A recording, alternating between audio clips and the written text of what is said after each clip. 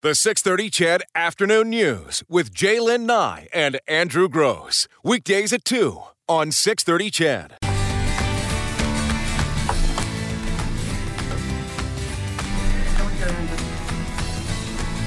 Hey, Andrew. Yeah. What's going on over there? Hi. I'm not really sure. Hey, guess what day it is? Again? Yeah. Hump day! There you go. I slid down instead of sliding up. Oh, you know what? Sorry so about many that. buttons to do one task. It's sort of like the city.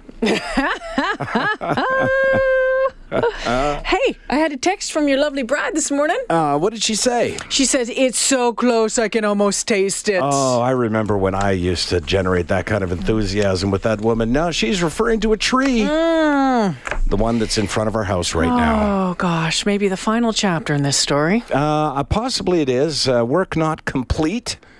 And I don't mean to, mock further the work of the men and women of the city of Edmonton. But the hole was dug, the tree was placed. But as of, we'll say about 12:30, they'd not filled in the hole. So I'm not sure. That's a different crew, don't really know. But looking at everyone else's trees, they seem to get the hole filled in. They seem to get some kind of wood chip thing around it and a couple of wires holding it up. That might just be a game with them right now. At this point, What are they going to say on the radio today about this? Yeah, I'm sort of on the verge of paranoid because I went out for the coffee this morning, as I do every morning, saw the crews working on the street. Now, working on both sides, but not at my house. But I thought, well, there's no way they're going to skip me. When I came back, one of my neighbors was talking to the same city guy who had rang my doorbell yesterday to tell me they wouldn't be back for 2 to 3 weeks. Now, this neighbor and I don't Get along. So as I was getting out of my car with my coffee and readying my camera to take a picture and tweet, the neighbor pointed at me and the city worker looked over. So again, my wife said, there's a lot of things in that line of vision. They could have been pointing at, where does the street end? Or do you know the best place to find eggs? I mean, it could have been anything, but it happened to be... Where's the Max Milk store? Right. Do you remember where I left my shovel? It could have been any kind of question that ended up in a point in my direction. But, of course, my paranoid brain came up with the city worker asking, which one's Andrew? So we'll see. I'm sure it looked like I got a pretty good tree. There weren't teeny tiny trees that I was expecting. No, I was a little surprised by that too. But I'm guessing what they probably want to do is try to match them with the rest of the trees that didn't die. Yeah. In the neighborhood. Exactly. So as I tweeted out this morning, I want to thank the thousands of men and women that made this possible and their hard work over this past 3 years. Because, well done. And I mean that with, I didn't mean for there to be a taste of sarcasm in that. Oh, yes, you did. Well, I might you have. did. Come on, it's been sarcasm all week. You don't kid her. I'm efforting to get a city councillor in perhaps tomorrow to sort of discuss, not my tree. Your tree will come up. It will, for sure. That's probably the jumping off That's point. kind of let's start here. I want to give every listener the opportunity to vent about their own situation. I'm sure they'll be thrilled to listen to that. Sure, and I want to, balance that conversation with a response. How can we better instead of just venting? Right. What can be done better? What are your ideas to do better? And what to the counselors? What do you think needs to be done? Right, better? and what are the You misconceptions? hear this stuff. Right. So in my mind, if I tell. And as I say, it's a jumping off point. But if I get a counselor in here or two tomorrow, and if it's not, if I'm not able to put it together for tomorrow, I'll put it together for next week. I'm going to do it no matter what. But maybe the jumping off point after the tree is, what are the misconceptions about how the city works? I mean, I say there was 15 crews to put a tree in. Now, I'm not going to back off on that claim. That's what it was. And actually, if there's a different crew that puts the wood chips in, 16. But still, if there's a reason to justify that, great. Tell me what the reason is. And if that's simply not true, if I didn't understand what was going on, if maybe it's the same crew that comes back and they have to wait a week or whatever. But it's 15 different visits to your house. It was for sure that. So And well, people can ask about their own problems, like what does it take to get your back lane paved? What does it take to get a pothole fixed? Someone texts and says, squeaky wheel gets the grease. Well, yeah, but it took a long time. It did. I go back to the road issue, and then that was taken care of with some phone calls and some and go straight to the city councilor, which was amazing on behalf of an entire neighborhood. It happened pretty quickly, but again, it was an entertainment process for you for a while. It was, and that's the thing. I know I posted on Facebook last night, and basically that was the text of the letter that I had sent to my counselor, and then a lot of people commented on it and still commented on it, but a couple of the comments were, well, what do the rest of us do who don't have a radio show? And I pointed out, I didn't use the radio show. The information about the tree and the stories about the tree were meant as entertainment for our listeners. But yesterday I blinked, and that's what I said in my post. Yesterday I actually got mad because it was getting ridiculous. And at that point I did reach out to my counselor, and I did reach out to the city on their Twitter handle. So what I do want to know, though, because I was trying to see, and you kept asking me, why don't you rate your counselor? And I kept saying, because I want to see how this turns out. And I did want to see how it turns out. But again, I think the important thing is that your city councilor is not necessarily going to know about the minutiae, even though you think that they should know that's going on in your neighborhood. And all of your city councilors, folks, you can find them on Twitter, on Facebook, or call their office. The number's in the phone book, and make that complaint, or you go to their website and email something in. It can be done. Absolutely. And that's one of the questions I want to, the two things I really want to work out with the councilor are, how often do citizens actually approach you, and what happens when that happens, right? But the other question, because I like I say, squeaky wheel got the tree. It's true, but I would like to know, would I have got the tree anyways if it didn't have a radio show? I'd like to know what the average guy... Yeah, I would have. I would have liked to have known when it was going to happen, right? But the other question I'm sort of curious about as well, do you know how, MLAs in the provincial government, they represent a particular area, right? A riding, but many of them also hold portfolios like finance minister or minister of agriculture, whatever. I'd like to know why the city doesn't do that. Why... And I know that there's committees that oversee various departments, and the council itself oversees all departments. But there's city councilors that sit on those specific committees as well. Right, but the word committee bothers me. So what I wonder is, for the major portfolios like Parks and Rec and the streets and whatever, why there isn't sort of like a minister. Why isn't one of the councilmen specifically in charge of that department? Well, because they have a zillion other things to take care of. There's someone in charge of that department already, and then there would be councillors that sit on that. Right, but if you use the provincial model, there's somebody in charge of every department. Do you think the provincial model is working well? Well, it has worked as best it can in the past, right? So the deputy minister is typically in charge of the department, then the minister oversees the deputy minister's work, right? And I just wonder why. Yeah, I get that there's somebody in charge of every department, but I think it would be great if, instead of waiting for a citizen in a particular ward to complain to their ward, to their councillor, and then have him look into it, that it have a councillor who was specifically responsible to oversee. So you want one councillor to take care of every transportation issue in the city? I want one councillor to be responsible for making sure that the promises made by that particular department are being kept. I think that's every councillor's responsibility. That's what makes it a problem, though. I think if one specific person, and that's why I say the word committee bothers me, because as soon as you have a committee, it's like you share their irresponsibility. If you have a single person, they have the responsibility. Well, we'll get some city councillors on here and ask them the questions about how it works, how it should work, how they think it should work, and if they believe it is working efficiently enough. So we can look forward to that, hopefully in the coming days? Sure. Okay. 2:15 on the 6:30 CHED Afternoon News. Quick break. When we come back, an interview with former U.S. President Jimmy Carter. Look at you name dropper. 2:17 on the 6:30 CHED Afternoon News. We're going to shift gears a little bit here. It's been in the news all week, that massive Habitat for Humanity Carter Work project happening in Edmonton. Former U.S. President Jimmy Carter, along with his wife Rosalind, are in Edmonton to help build 150 homes, including 75 in the Edmonton area, across Canada as part of the country's 150th anniversary. So again, 75 being built in the city of Edmonton. It's a massive project. Now, earlier today, 6:30 CHED morning man Bruce Bowie, Chris Sheets from Kissin' Country, and me had a chance to sit down with the 39th American president to talk about Habitat, thanking Canada, and a bit of politics. President Carter, what a thrill, first of all, to meet you. And I kind of hope, in a way, I'm looking at my future, but I doubt it.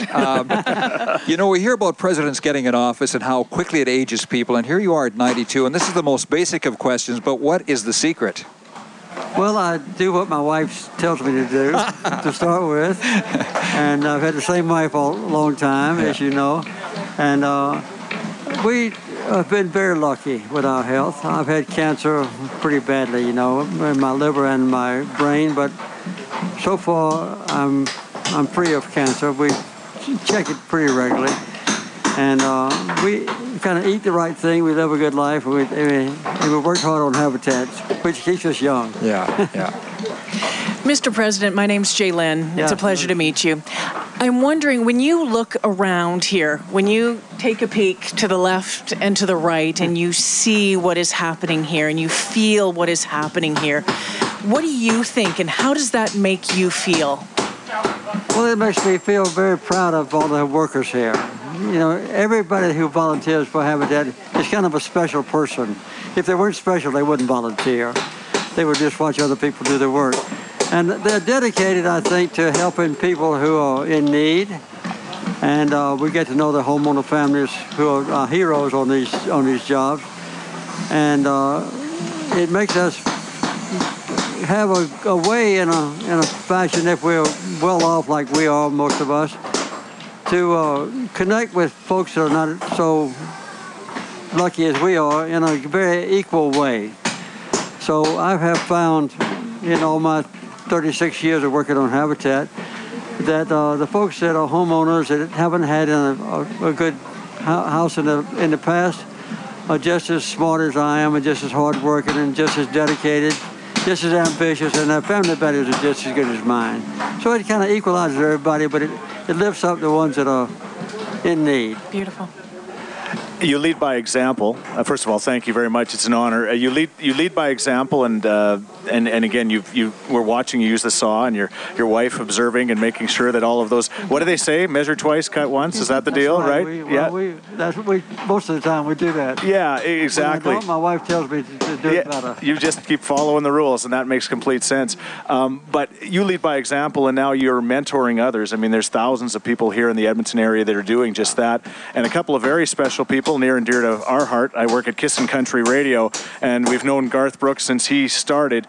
And talk about Garth and Tricia and the fact that they now are, following in your footsteps and doing this because of what you and your wife have done. I would say that Garth and Tricia are probably our two best volunteers as far as getting work done. They are dedicated, they're hardworking, they never stop. They can do the biggest jobs. Garth can lift anything, I think, that another human being could lift. And Tricia doesn't mind get up in the top of the rafters and swinging a hammer, and holding on with one hand. I've seen her do some, very courageous things. So they're both precious volunteers, and they set an example for everybody around them. Mr. President, let's talk a little bit about the volunteers. Okay. I look like I probably spent most of my time sleeping through church services, but there's one or two that I did listen. And I remember a pastor preaching on leadership one time, and saying, if you think you're a good leader, the test is look behind you and see, is anyone following? And I thought that's really good advice. We have 850 volunteers here. I mean, I'm asking the man who would know, what in your estimation makes a good leader? Well, I think a good leader's got to be dedicated to his job, or whatever it might be, whether you're President of the United States or, working on a farm like I've done most of my life. And I think you have to be not only dedicated, but willing to go ahead and take a chance when you have doubt about success. You need to be willing to take a chance.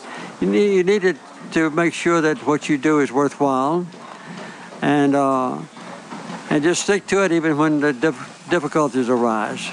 I'd say those things will make a good leader. And the main thing is to believe in what you're doing and work hard at it. And then don't worry about supervising the people behind you, because they'll pretty much follow in your footsteps. If you set some good footsteps, one of them will follow. Awesome.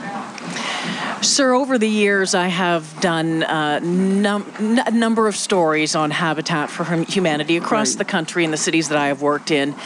It has seemed at times there are people who are not supportive of Habitat. We have the not in my backyard type of people. Sure. And I wonder, number one, what you say to those people when we know the good that comes out of projects like this.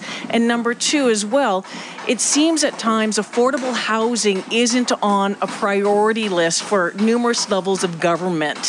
Why do you think that is, and what needs to be done to better address affordable housing in North America, in this country? Why isn't it a popular topic? Well, I think because people are not aware of what Habitat does.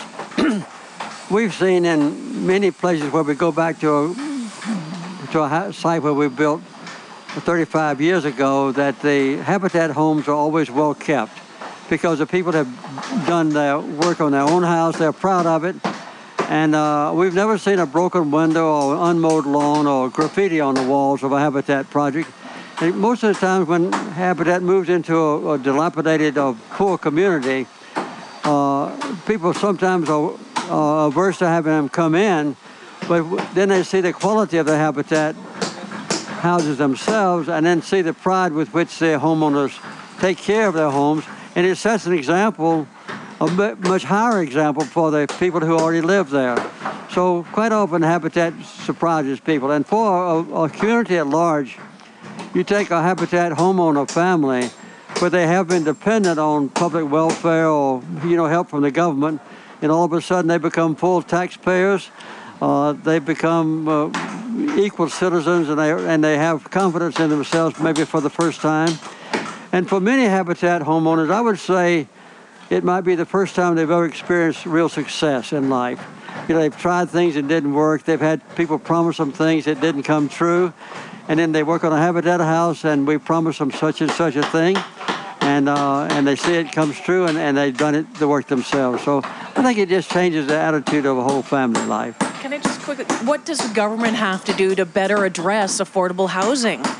Well, I think government has to do two things. One, we've shown some foreign countries how to take advantage of a Habitat pattern. Like in Peru, for instance, when we first built homes in Peru, we built 440-something homes, 13,000-foot altitude, and on the border of Lake Titicaca.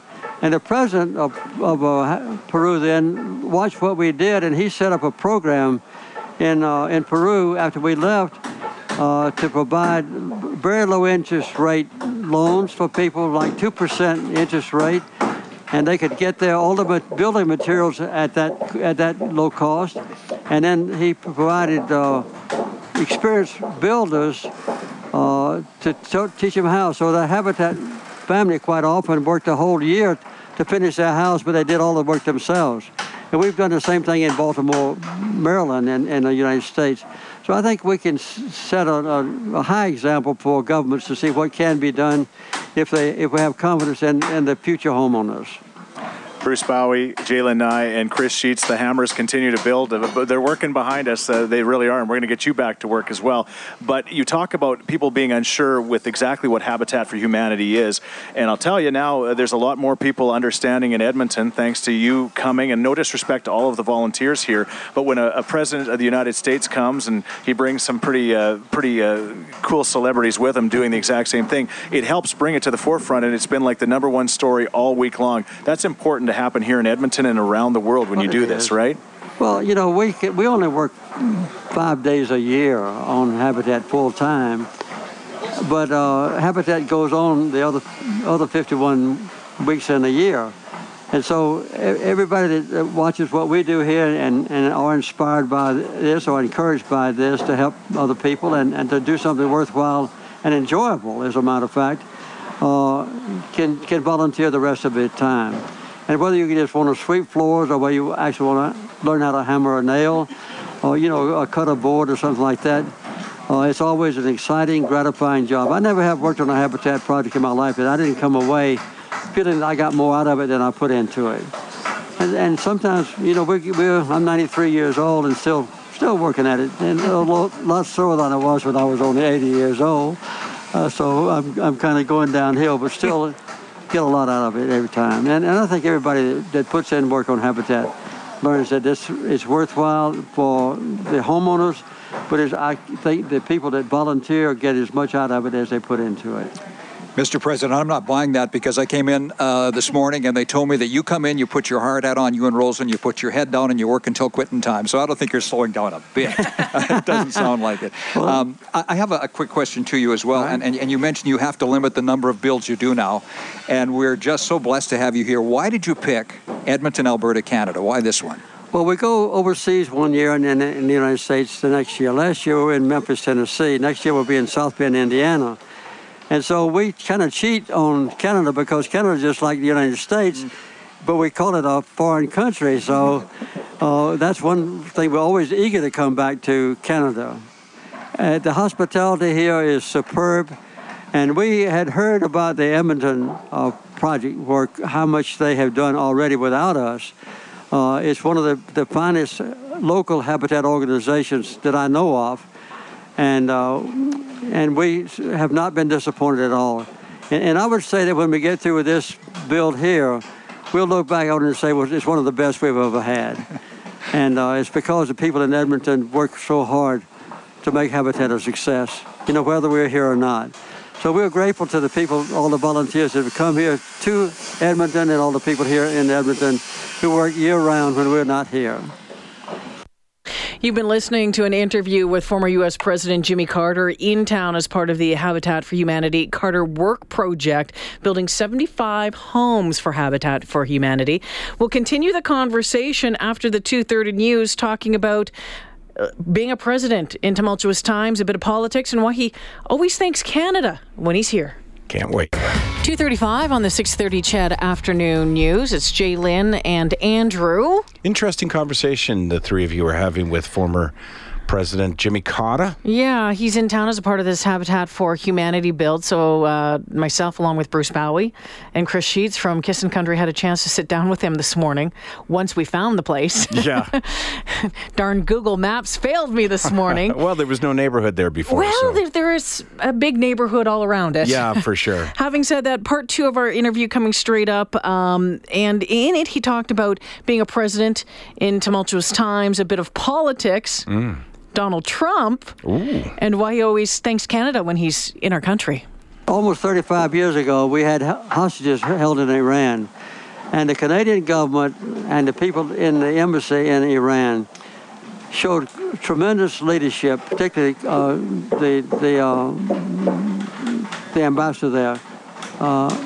Ken Taylor did a great job there. And the foreign minister, MacDonald, and the Prime Minister, Joe Clark, joined in with the whole government and people of Canada in a very secret way. And so I'd say in one of the most emotionally charged and challenging time of our life in America, the Canadians came to our rescue. And so I just kind of took an oath to myself that whenever I got my first chance to speak to a Canadian audience, I would just thank them once more for what they did for us. So we're still grateful to them, and I had a chance to thank Joe Clark again, former Prime Minister who was at the Carter Center in Atlanta last month. And so it just meant a lot to me and to the people of America. I don't think there's ever been a time in history when one whole people in a country helped boost the spirits of a troubled neighborhood country like Canada did to the United States. They should have did a movie about that. Oh, I think they did. They did a movie about it, which was highly distorted. It was. I was going to ask you about your opinion of the movie. It gave the Americans all the credit when the key guy that played the big part in the movie was only there for a day and a half. All the work was done and all the planning was done and all the courage was shown by the Canadians who are hosts for our 6 American hostages. And you got them out safely for which we're really grateful. Be kind of like the three of us on this side of the microphone taking credit for this project. We've been here for an hour and a half. Same kind of idea. Well, you're welcome to come back after work. We'll bring our wives with us. That'd be great. Well, thank you, President Carter. We accept your thanks with gratitude. There's a border between us, I know, but we're brothers, north to south. Well, good luck to you all. Well, thank you very much for coming. Thank you. I have another question for you here. You've spoken about those who receive these houses, and you talked about them getting a key and getting a Bible. Right. And it sounds like it's more than bricks and mortar that you build into these people's lives. Could you speak a bit to that as well? Well, it's the beginning of a new quality of life for the homeowner. And it's a time of completing a major project by the volunteers.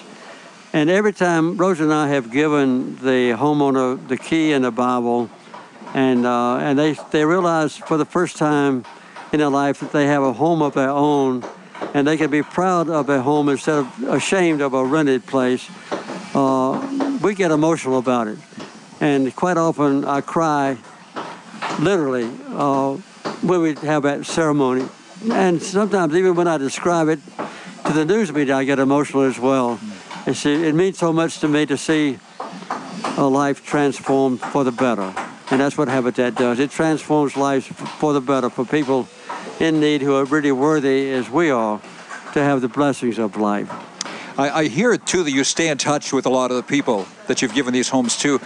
Is there a story that comes to mind about somebody whose life really turned around that you can relate? Well, I think one of the families for which we built one of 293 homes in 1 week in the Philippines always comes to mind. These were very small houses. They were just 300 square feet, 30 square meters, which is about the size of an average American living room, and the whole house was that size. And we worked side by side with a woman who had two daughters, and when she came in our house and saw it for the first time, just a frame built, she cried, and I didn't know why. And I asked her where she had been living, and she said, well, I and my daughters have been living in an abandoned septic tank. Oh. Every night we crawl in this septic tank and cover the top of it with a sheet of plastic, and so we're having a great transformation in our home by living in a house with a roof on it for a change. Well, that's the kind of experiences that we have almost everywhere we go. Thank you again, Mr. President. You talk about the Bible, and we know that deeply religious man, and I think part of that has brought you here and being involved with Habitat for Humanity and this project that you've been involved with. I was watching a documentary last night on CNN called The 70s, and we know that you were president during a very tumultuous time in history. There was a lot going on. And at that time, you had the opportunity to go on television and speak to Americans and tell them what you thought and give them some guidance. And I know now that you're doing that at Sunday school, you're doing it, when you're up talking to a congregation. What do you tell Americans and human beings in general now? Because I think the world is still in a very tumultuous time. What do you tell them about dealing with the world that we are living in right now? I quote often my favorite school teacher, Miss Julia Coleman. In fact, I quoted her when I was inaugurated president and when I got the Nobel Peace Prize, both times. I think I'm the only president ever mentioned a former school teacher in his inaugural address. But anyway, what Miss Judy used to tell us children in a little rural community where I grew up was we must accommodate changing times, but cling to principles that never change. And I think in a troubled political era, or when economics are bad, or when we have setbacks in life, we need to remember that. We have to, be flexible enough to deal with changing circumstances over which we have no control. But there are certain principles in life that we should always honor. And I would say that those principles, for me at least, are set in the Christian faith. When we emulate the example set for us, the perfect example by Jesus Christ, those are the principles that never change. Honesty, truthfulness,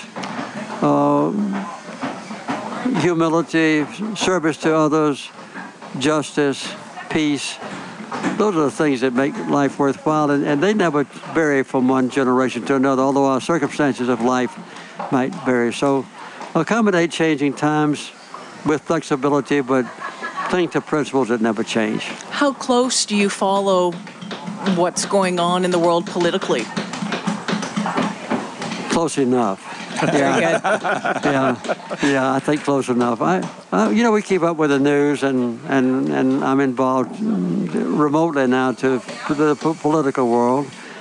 My whole family are pretty much Democrats, and none of us voted for President Trump. But when he was elected as a Republican, I decided we should go to his inauguration. So my wife and I went up to the inauguration, and we had a chance then to meet with the key members of his cabinet.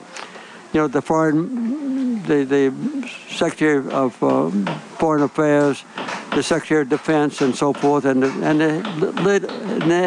head of Social Services, and who happened to be from Georgia.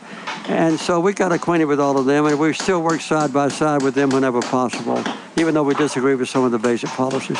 So there again, we're accommodating changing times, but hopefully cling to principles that don't change. Thank you very much. Thank you very much. Mr. President. President Jimmy Carter sat down with the three of us this morning for a little chat. There's a seasoned politician, isn't he, though? Yeah. Good answers, never sounded evasive. Didn't seem to be sticking to a script. You know what I mean? Like those, you don't become president of the United States with anything but excellent communication skills. It got to the end point. Oh, is that true? Wait. Well, I'm not mind. so sure about that. Forgot about the last guy. But at 92 years of age, 92 years of age, still out there cutting wood, him and his wife, hammering away. It's fascinating to watch them and to find something that you're still that passionate about so many years later. They say they only do it once a year, but still, that's a big project. Well, once a year age. is one more time than 99% of the population. And, Edmonton's a far cry from Plains, Georgia. Plains, no Georgia. Kidding. It's interesting. I know a lot of people texting us and asking us how it works, but in a nutshell, the families donate their own sweat labor, their sweat equity to build a home.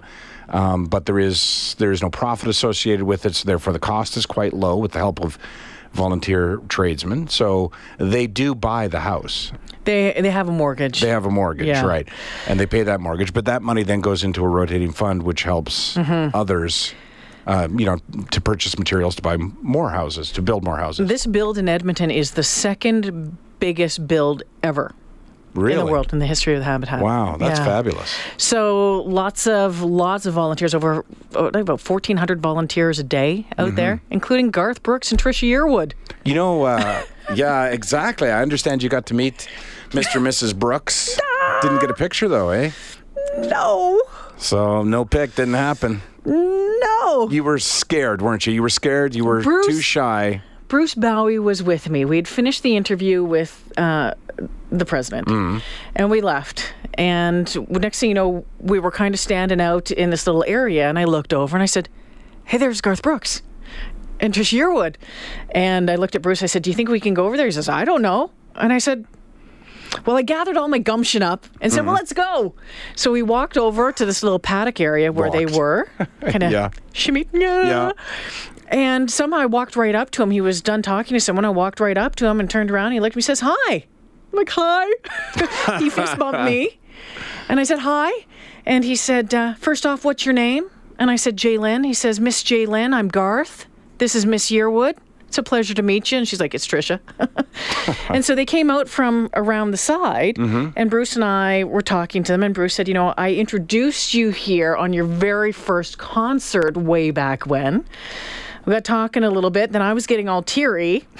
Yeah, teary. Teary, because, and I said to him, I said, I just want to thank you for the music over the past 20, 30 years. You've been a soundtrack to a huge part of my life and my family's life, because not only am I a huge fan, but my brother's a huge fan, my parents are a huge fan. My brother's wedding, all of the music, the first dance, the parents' dance, all of that was Garth Brooks. So lots of great memories there.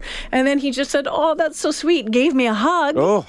Gave me a hug. I got a big Garth hug. So you may never wash that body again. And he says, you smell good. Oh. And I said, well, I haven't been working.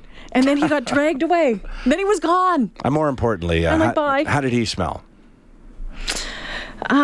Just nice. Yep. Yeah, smelled like lumber. Did that sort of stuff? But I didn't have the nerve to ask him for a picture. My phone was in my pocket. Yeah. Didn't have the nerve. And if you had, somebody would have put a finger in front of it would have been blurry or whatever. Last question for you. I mean, I'm more interested. I am interested in knowing the process that surrounding this interview and if there was Secret Service there and that kind of thing. Yes. But I do want to ask you one question. If we have time, or we can take the break and then you can answer. But in speaking with the president, the former president of the United States, Jimmy Carter, and in speaking with Garth Brooks, did you ask if either of them were attracted to Edmonton as a result of our new rebranding efforts to rename the city Edmonton with the Maple Leaf? Maple Leaf, period. Yeah, did any of them say, I wasn't going to come, but then I saw what you've done here, and I jumped on the next plane? None of us asked the question. See, that's why I should have been there. That would have been my only question. I'm not sure if they're big into cycling, Right. I would have printed out the new slogan, the new word mark, and I would have flipped it around and put them on the spot and said, what do you think of this? And Jimmy Carter would probably have a great answer. And Garth Brooks would hug me. It's no Plains, Georgia word mark. Yeah, it should be a peanut. That's what he would say. You should add a peanut.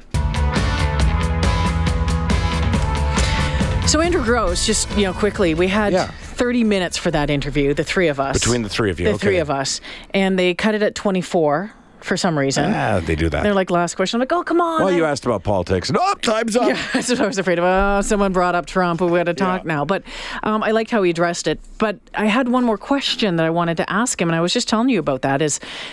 My question to him would have been, President, Nobel Peace Prize winner. You've brokered peace deals. You're a humanitarian. You're an author. You've won a Grammy for spoken word. You're so involved in this. You've been building homes, all around the world. What do you want to be remembered for?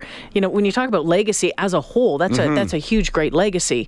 But if there was one, is it being married to the same woman for 72 years and having a great love? And that was the other part. I would have loved to have got into that as well, because when you read about them and about their relationship, it's quite a fascinating read as well. And regret. Do you have a regret? That would have been a great question. I would have been very interested in the answer. I know you're limited by time, and you thought you guys thought you had 6 more minutes, right? That would have another round more. For sure, because you and I were just talking about this off the air, that many people refer to his legacy to be the work he did after he was president, that's where he really rose up and shone. So he used that exposure as having been president to do some really great things. But a lot of people would suggest that he didn't accomplish a lot of great things while president. It was really tough times. It was Nixon, Ford, then him. Following all of that, there was the energy crisis in the United States. Gas, people were lining up for hours, if not days, for gasoline. All that, the Iran hostages, that crisis, what happened there, and how they brokered and tried to negotiate for years and years and years, or years. Was it a year? It was over a year. But a very, very long time to get those hostages freed. Right. And then they Although his successor... they wouldn't free them until he was out of the office. So he was on the phone till the very last minute, until he had to get out of the office. And then as soon as the captors knew that he was gone, so it wasn't under him. Right. That's weird. But you look at all of that and stayed true to this tiny little place that his family is from for, decades and decades back, Plains, Georgia. And that's where he's still living. Let me ask you a question as an interviewer. I've noticed in those individuals that I've met, and I don't want to embarrass anybody because some are local, and I don't want to embarrass anybody by saying names right now or have listeners think that I'm just trying to get something off these people. But sometimes I meet really famous entertainers. Sometimes I meet individuals who perhaps are not famous but do great work. They're the heads of corporations.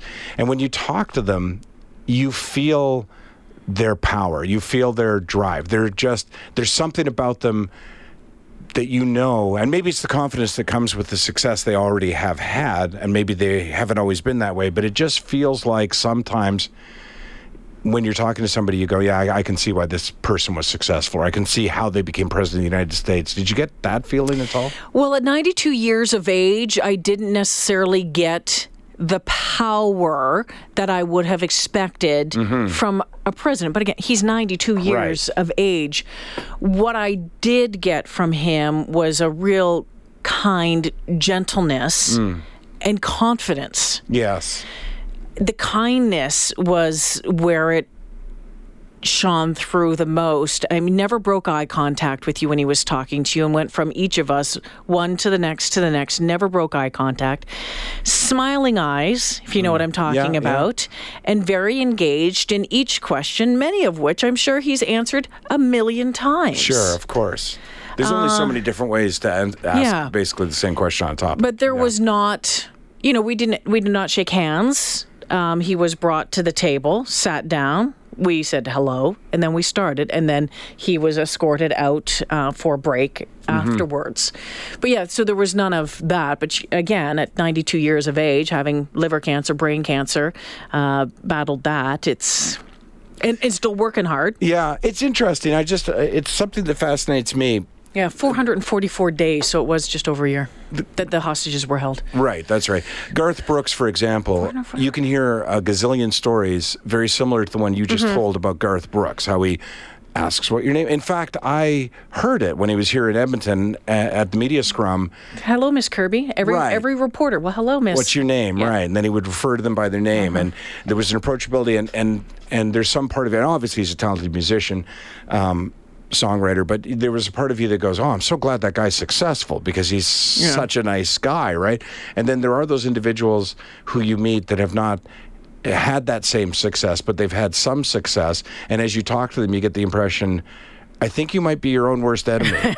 I can think of one right off the top. Yeah, I've interviewed a few of them as well. Yeah. And different people handle success, fame, all of that very differently. Yes. And you have to figure it out. Sometimes it's the right way and sometimes it's the wrong way. Exactly. The 6:30 CHED Afternoon News with Jaylen Nye and Andrew Gross. Weekdays at 2 on 6:30 CHED.